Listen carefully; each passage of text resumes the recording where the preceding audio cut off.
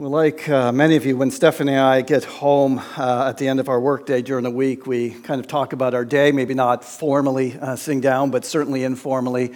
And we'll talk about, all of the stupid stuff from our day, the exciting stuff, the routine stuff, or whatever. And to be honest, we find that 9 times out of 10, there's nothing particularly extraordinary about what happens most days. And isn't that how 9 out of 10 days are? I mean, like 90% of our life is, let's just be honest, it's just mundane. It's routine. We do the same thing that we do every day with the same people that we do those same things with every day. So we just have a lot of very mundane days. Well, what we're going to look at today in the Gospel of John as we continue in our series are 3 days in Jesus' life. And 2 of them could really be described as kind of just mundane, everyday days. And then one of those days was rather extraordinary. And yet in reading the Bible or living our own lives, we have this tendency to let the extraordinary eclipse the mundane. And yet where we live most of our lives is in the mundane. In fact, even reading through this section, we see that John put it in here for a reason, that even in the mundane, we can see that there is something rather extraordinary. And so what I'm going to do is I'm just going to read straight through the portion of Scripture about 2 mundane days first, and we'll deal with that. And then we'll read about the extraordinary day, and we'll deal with that. So if you have your Bible with you, you can turn your way over to John chapter 1. You'll also find the text on page 7 in your worship guide. And we're going to be starting at verse 35, where we left off last week. It says this: "The next day, again, John was standing with 2 of his disciples, and he looked at Jesus as he walked by and said, 'Behold, the Lamb of God.' The 2 disciples heard him say this, and they followed Jesus. Jesus turned and saw them following." By the way, that means that they were literally following Jesus. It wasn't like some metaphorical following. No, they were just following Jesus down the road. Jesus turned and saw them and following him and said to them, "What are you seeking?" And they said to him, "Rabbi," which means teacher, "where are you staying?" He said to them, "Come and you will see." So they came and saw where he was staying, and they stayed with him that day, for it was about the 10th hour. And one of the 2 who heard John speak and followed Jesus was Andrew, Simon Peter's brother. He first found his own brother Simon and said to him, "We have found the Messiah," which means Christ, and he brought him to Jesus. Jesus looked at him and said, "You are Simon, the son of John. You shall be called Cephas," which means Peter. The next day, Jesus decided to go to Galilee, and he found Philip and said to him, "Follow me." Now, Philip was from Bethsaida, the city of Andrew and Peter. And Philip found Nathanael and said to him, "We have found him of whom Moses in the law and also the prophets wrote, Jesus of Nazareth, the son of Joseph." Nathanael said to him, "Can anything good come out of Nazareth?" Philip said to him, "Come and see." And Jesus saw Nathanael coming toward him and said of him, "Behold, an Israelite indeed, in whom there is no deceit." Nathanael said to him, "How do you know me?" Jesus answered him, "Before Philip called you, when you were under the fig tree, I saw you." Nathanael answered him, "Rabbi, you are the Son of God. You are the King of Israel." And Jesus answered him, "Because I said to you, I saw you under the fig tree, do you believe? You will see greater things than these." And he said to him, "Truly, truly, I say to you, you will see heaven opened and the angels of God ascending and descending on the Son of Man." Okay, so 2 just kind of ordinary, mundane days. I think you could summarize them this way. Jesus is walking somewhere. He met some guys. He said, "Hey guys, you want to come with me?" They go, "Okay." And then they invite some guys and they say, "Hey, you've got to come and see this guy. Let's just go follow him." And that's the kind of the whole story of those 2 days. And it's easy when we're reading scripture like that to just kind of go, okay, yeah, Jesus found some of his disciples. Let's just move on to the really good stuff that comes in the next chapter, starting in chapter 2. But if we do that, we miss something really important. As I was reading through this portion of scripture, these 2 mundane days, I realize that in these few verses, John uses 7 titles to describe Jesus. 7. And these 7 different titles, all taken together, provide a very robust, what we call Christology, a theology of who Jesus is, embedded in this mundane passage. And it starts when John the Baptist sees Jesus and he points him out and says, "Behold the Lamb of God." So this is the first title we see. He's the Lamb of God. Now, what does that mean? What's the significance of Jesus being called the Lamb of God? Well, it really takes us all the way back to a story way back in the book of Exodus in the Old Testament. And what happened there was the Israelites were slaves in Egypt, and Pharaoh had kept them in slavery for hundreds of years. And then God selected an Israelite by the name of Moses and told Moses, "I want you to go to Pharaoh, the most powerful political ruler in the world, and I want you to tell him to let the Jews go free." And Pharaoh did not listen to this guy who's telling him to do this, right? And so God says to Moses, I'm going to send a plague onto the land so that he knows that I mean business. And so he begins to throw down plague after plague upon Egypt, 9 in total. I mean, plagues like locusts all over the place.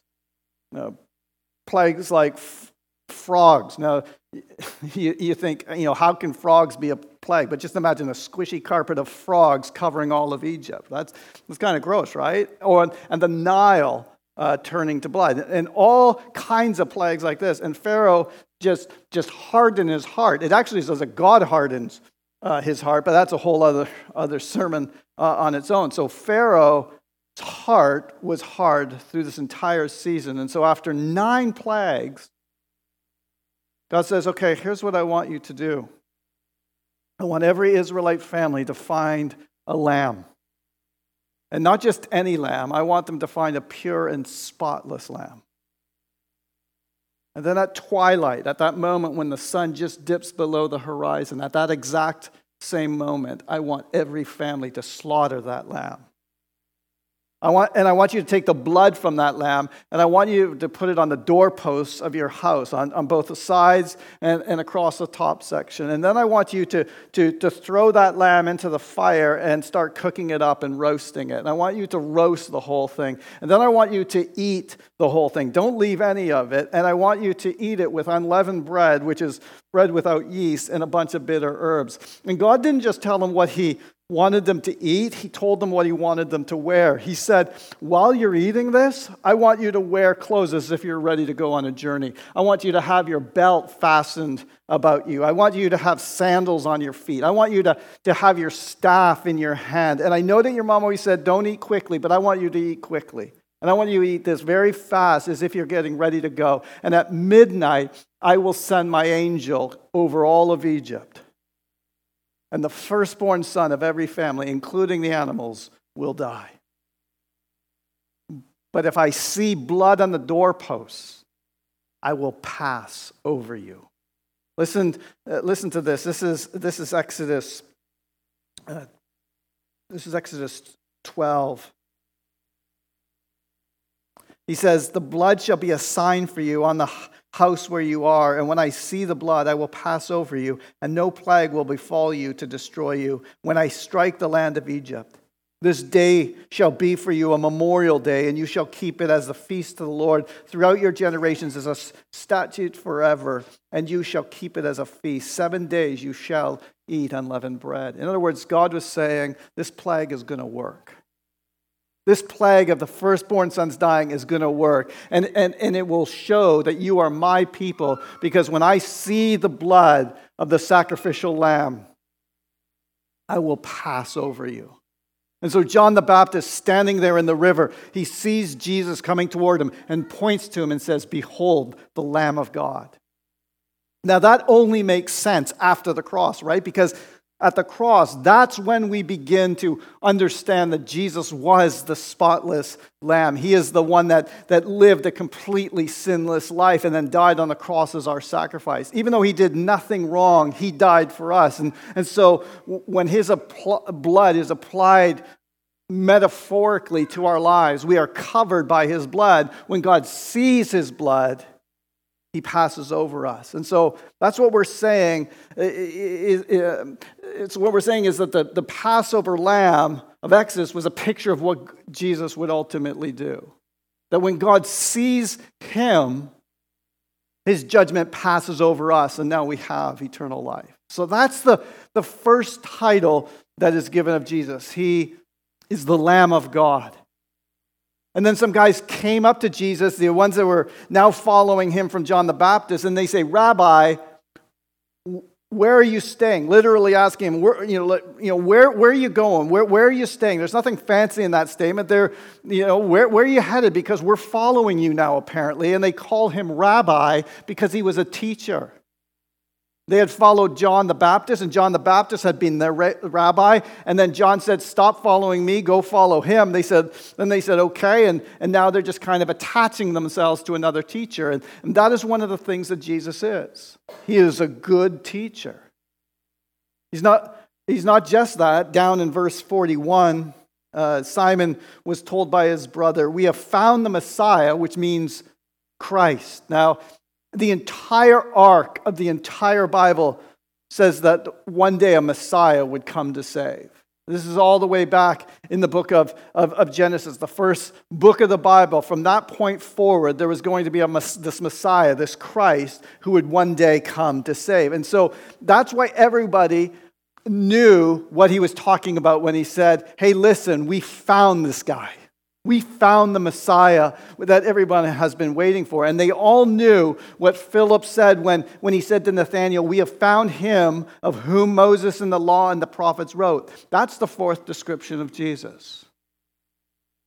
By the way, here's a great way to think about the Bible.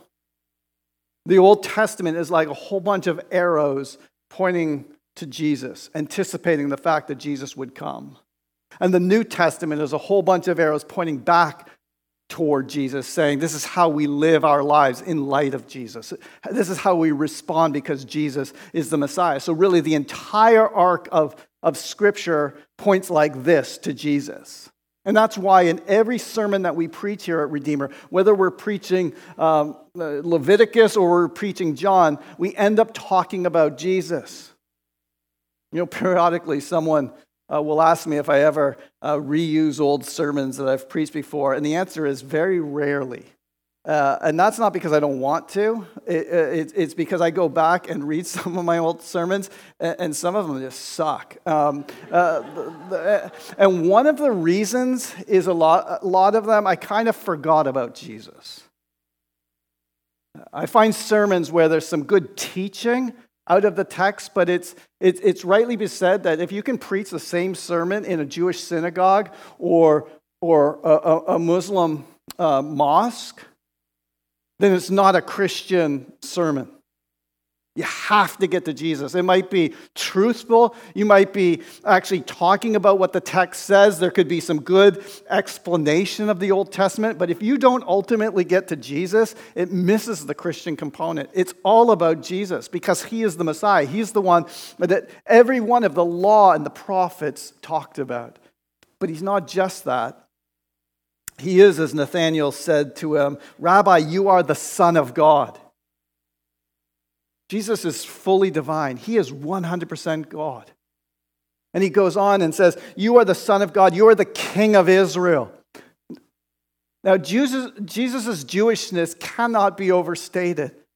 There was this promise made to a guy in the Old Testament by the name of David, who was the king. And the promise to David was that one day a descendant of his would arise who would sit on the throne of David and who would rule for all of eternity. The angels who predicted Jesus' birth in Matthew and Luke both said, that's him, it's Jesus. He's not just the Son of God, he is the King of Israel. And not only that, but Jesus gives himself this title in the last verse in this section, the Son of Man. Jesus is the Son of Man. He's not only 100% God, he's 100% man. Now, all the disciples that were hanging out right there, they would have heard the term Son of Man. And because they knew their Old Testaments of the Bible, the law and the prophets, they would have remembered that term. See, Daniel, who was a prophet, he was given a vision in Daniel 7. He said, I saw in the night visions, and behold, with the clouds of heaven there came one like a son of man. And he came to the Ancient of Days and was presented before him. And to him was given dominion and glory and a kingdom, that all peoples, nations, and languages should serve him. His dominion is an everlasting dominion which shall not pass away, and his kingdom one that shall not be destroyed. And so when Jesus said that he was the Son of Man, he was letting them know that he was the fulfillment of this prophecy. Now, how is Jesus all of this?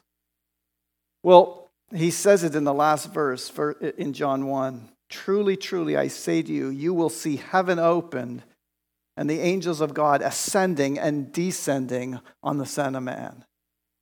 Well, what in the world, does that mean?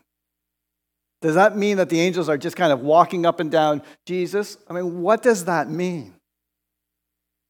Well, again, they would have known what that meant because they would have studied Genesis. And if you go all the way back to the first book in the Bible, there's this passage in Genesis chapter 28 about what is called Jacob's ladder.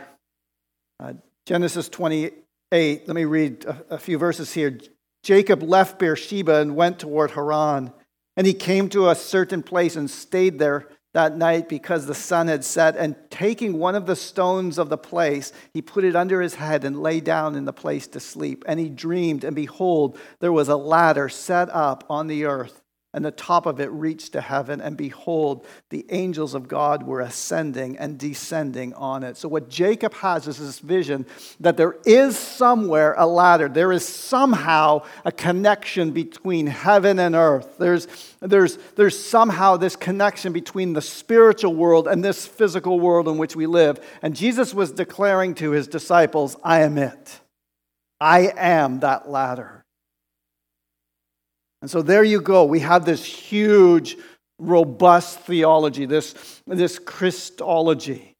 What does John say through this passage about Jesus? He says that Jesus is fully God, fully God, fully human, Jewish Messiah King that the law and the prophets spoke about, who taught us how far we are from him and laid down his life so that he could bring us close. That's all right there in John 1. Jesus is the Savior of the world that we've been waiting for. But that's not all that John does. In the description of the mundane, he also shows us how God always uses people to bring other people to Jesus.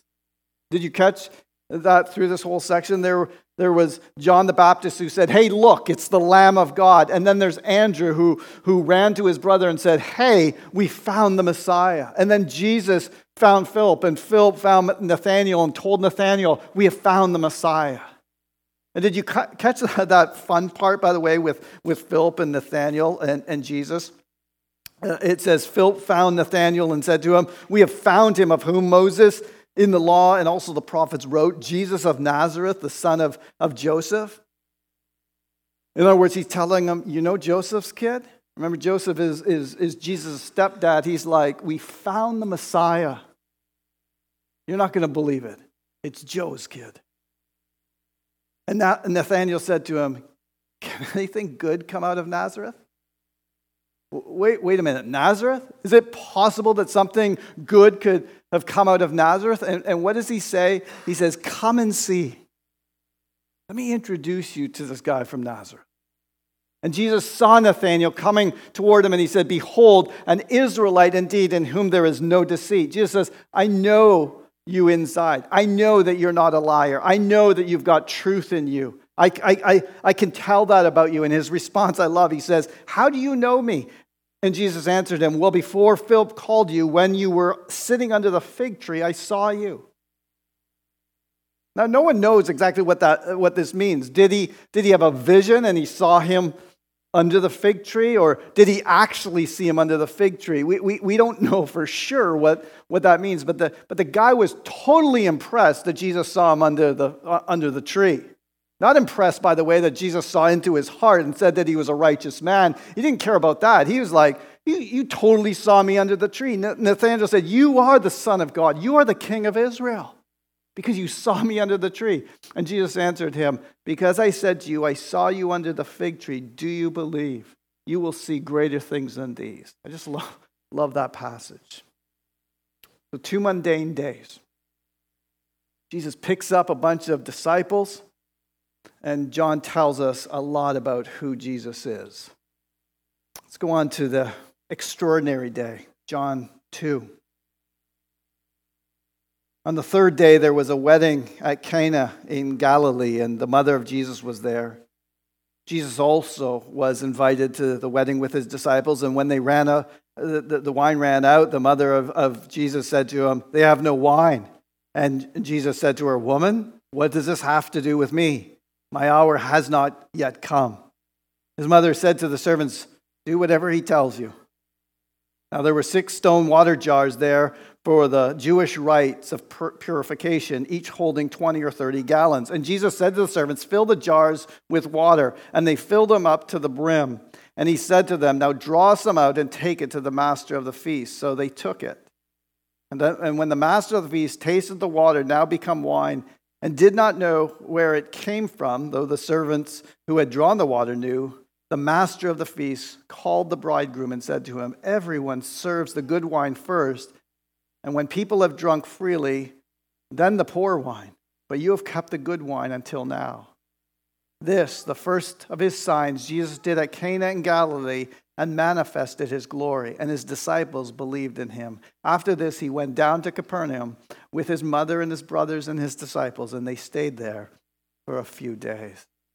Now, this is an extraordinary day because this is Jesus' first miracle. So let's set the stage for this miracle. If you think weddings are big now, weddings were really big back then. They were like 7-day affairs in multiple locations with multiple outfits. Some of you are like, yeah, and some of you are like, that sounds terrible. But this was a whole big thing. And what you had to do is you had to keep everybody entertained. You had to keep everybody fed. You had to keep everybody drinking. You had to have this whole thing. And so what you do is what any good party host does. You put out the good stuff first, because if people have had enough of the good stuff, they don't care about the other stuff. It's like putting out, the Pliny the Elder. You only throw down one of those and then you can move to Bud Light and nobody cares, right? It's the same basic principle. And so somebody didn't plan well, because not only did they run out of the good stuff, they also ran out of the bad stuff, and there was no wine left at all. And so Jesus' mom comes up to him and says, Jesus, can you do something about this? Now, I don't believe Jesus' mom was asking him to perform a miracle. I think she was just a good lady who didn't want the bride and the groom to be embarrassed, and she saw that they didn't have enough to drink. And so she's like, hey, Jesus, can you just handle this situation? And I love Jesus' response. He says, woman, which, by the way, I faked you out with the tone. That's not his tone. Because we see that word show up again when Jesus is hanging on the cross. When he's hanging on the cross, he looks down and sees his mom, and he sees the Apostle John, who wrote the book of John. And he says, woman, behold your son. And so what he did in that moment is he tenderly took care of his mom for the rest of her life. She said, John's going to take care of you now. There's a tenderness when he says that. Woman, my time hasn't yet come. What does that mean? Well, there's a lot of debate about this one. I'll tell you where I used to land. I used to think this was kind of like Mary forcing him into, a kind of her forcing him into a ministry kind of thing. Kind of like, she's like, well, they need wine. He's like, Mom, it's not my time yet. It's not, we're not ready yet. But fine, I'll do a miracle if that's what you want me to do, right? Like, that's how I used to take it. But Jesus didn't talk to his mom like that, so it couldn't be that. So what's going on? Well, I think the key is that there's a word picture and embedded in the Bible about the Messiah. And it's all over the prophets. John the Baptist used it last week. The Apostle Paul uses it throughout his writings. Jesus even calls himself this. And that is that one day Jesus would be the groom. It's this picture of Jesus at a wedding feast as a groom. And I want you to hold on to that as we go to a prophecy in Isaiah. In Isaiah 25, it says this, "On this mountain the Lord of hosts will make for all peoples a feast of rich food, a feast of well-aged wine, a rich food of full of marrow, of aged wine well refined." So we've got wine twice in the list. That's a lot of wine. "And he will swallow up on this mountain the covering that is cast over all peoples, the veil that is spread over all nations. He will swallow up death forever, and the Lord God will wipe away tears from all faces, and the reproach of his people he will take away from all the earth, for the Lord has spoken. It will be said on that day, 'Behold, this is our God. We have waited for him that he might save us. This is the Lord. We have waited for him. Let us be glad and rejoice in his salvation.'" So this is a prophecy of what the Messiah would one day do. That one day he would throw this huge party at the end of all things. Now, hold on to that. And now you go all the way back to the end of the Bible. John the Apostle, who wrote John, would one day talk about the end in the book of Revelation. And this is what he would say. "And then I heard what seemed like to be the voice of a great multitude, like the roar of many waters, and like the sound of mighty peals of thunder, crying out, 'Hallelujah, for the Lord our God, the Almighty reigns. Let us rejoice and exult and give him glory, for the marriage of the Lamb has come, and his bride has made herself ready. It was granted her to clothe herself with fine linen, bright and pure, for the fine linen is the righteous deeds of the saints.' And the angel said to me, 'Write this, blessed are those who are invited to the marriage supper of the Lamb.'" This is what will one day happen.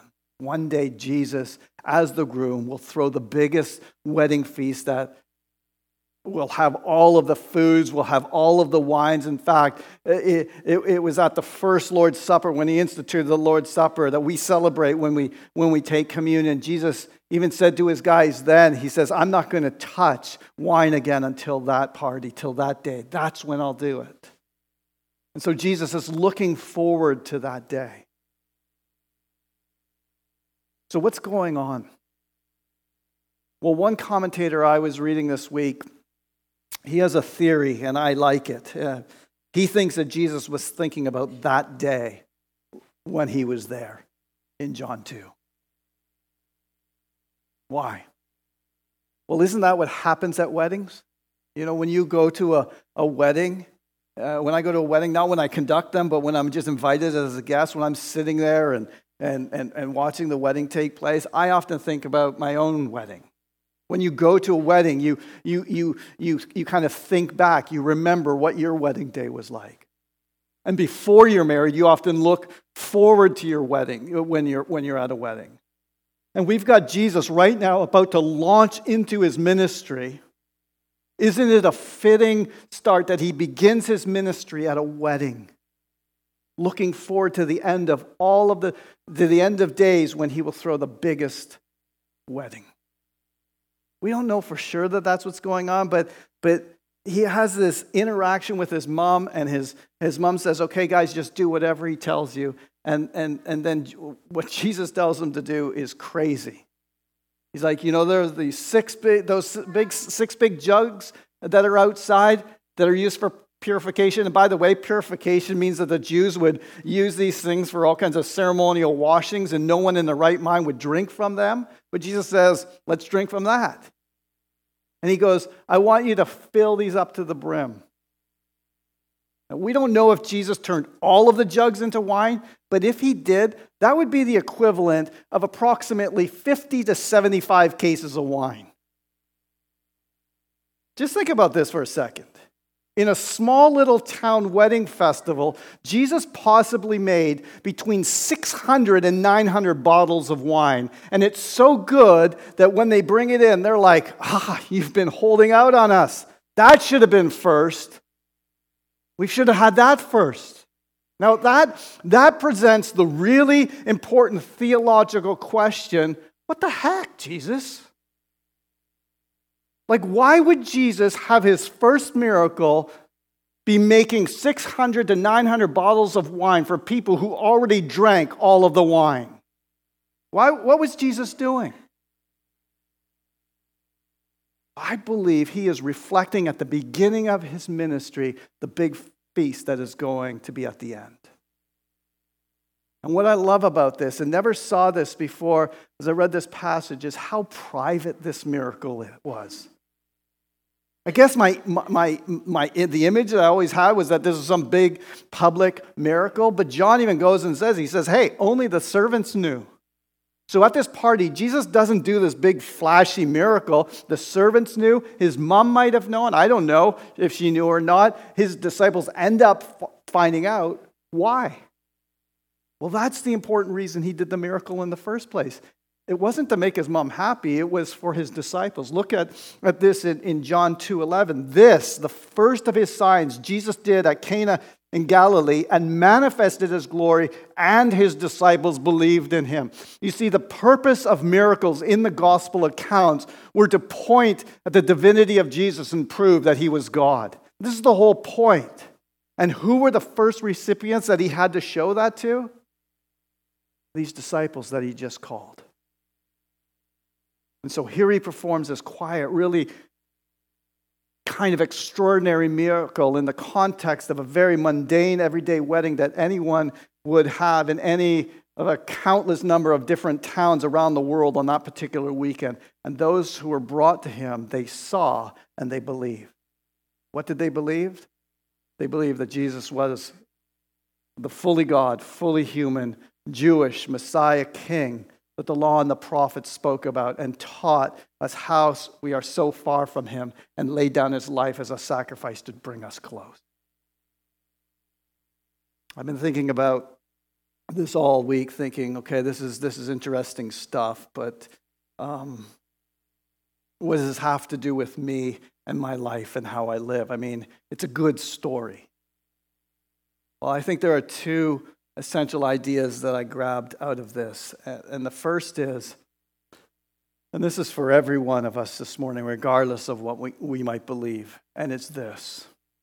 It's crucial that we believe in not just any Jesus, but the real Jesus of Scripture. I mean, John is trying to convince us of a certain Jesus, trying to convince us of a scriptural picture of who Jesus is. That he is who he really is. And so even in these early chapters, before he gets into what Jesus says and what Jesus does, he presents to us who Jesus is, that he is this fully God, fully human, Jewish Messiah King that the law and the prophets talked about, the one who taught us how far we are from him, and then laid down his life so that we could be brought close to him. This is who he is. And we need to accept him that way.